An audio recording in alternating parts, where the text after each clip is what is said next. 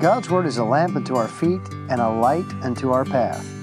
This is Will Rice, and First Light is a brief Bible challenge encouraging you to read God's Word, to think about God's Word, and to live it in real life. When I was a child growing up, oftentimes my dad and mom would, leave us with a babysitter. Perhaps they were going out for Valentine's dinner, or maybe they were going somewhere for the weekend, or maybe Dad had some kind of engagement that would take him away from home, which wasn't frequent without us for a day or two.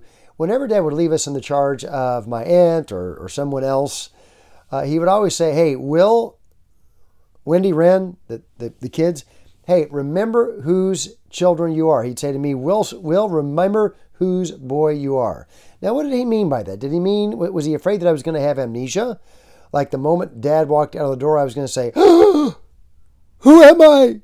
Who do I belong to?" No, he wasn't worried about my memory. He was concerned about my actions. In other words, Will, you are a Rice. You are my son. You had better act that way or you will wish you were a Smith when I get home. So remember whose boy you are is a matter of living in light of what I was. Being in action what I was by position, that is the son of my dad. In Ephesians, the Bible talks about dear children and disobedient children. As to dear children, he's talking about children that are children of God. As to disobedient children, he's not talking about disobedient in the family. He's talking about disobedient as a family, the children of disobedience. He's talking about those in rebellion.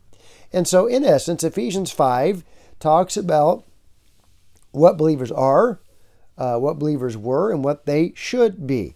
This is probably best put in a nutshell in Ephesians 5:8, where the Bible says, "For ye were sometimes darkness, but now are ye light in the Lord. Walk as children of light."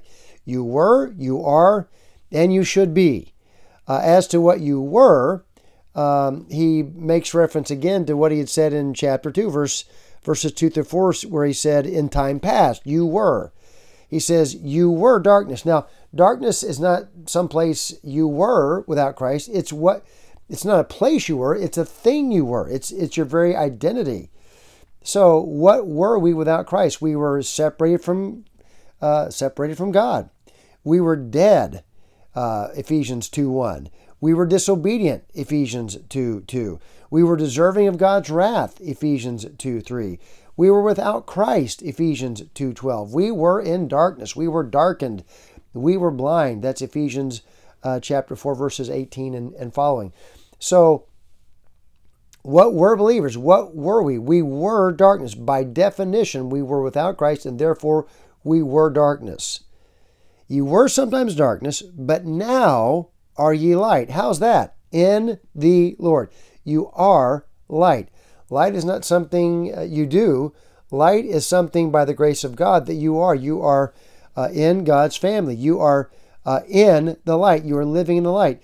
You are a saint, chapter 1, verse 1, and also chapter 2, verses 19.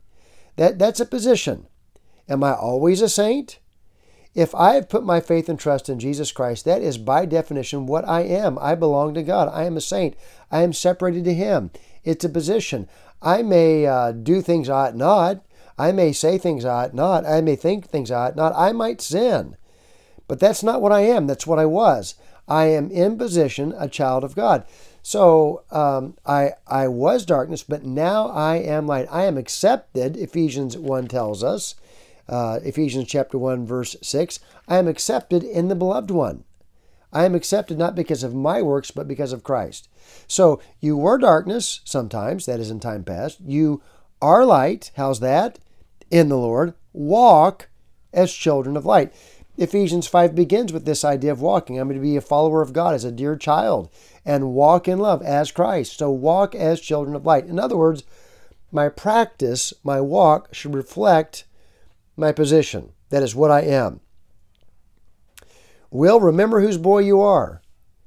What Dad was talking about was living by the decisions I make in light of who I belong to and the dad that was coming home at the end of the week. In Ephesians 5:3, he says that we're to put away fornication, uncleanness, covetousness, it's unbecoming. It's not becoming as saints. In verse 4 of chapter 5, he mentions other sins and says in chapter 5, verse 4, that they're not convenient. In other words, they're not fitting. They're not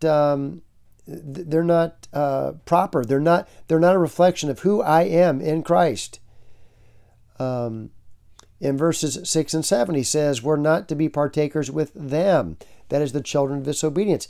If I'm a child of light, if I'm a child of God, then my actions need to reflect that. In other words, I need to live in light of who I am, proving what is acceptable, proving what is fruitful. We're looking at chapter 5, verses 9 and 10.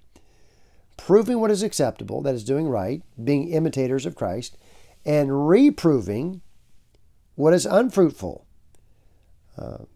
Verse 11 says, have no fellowship with the unfruitful works of darkness, but rather reprove them.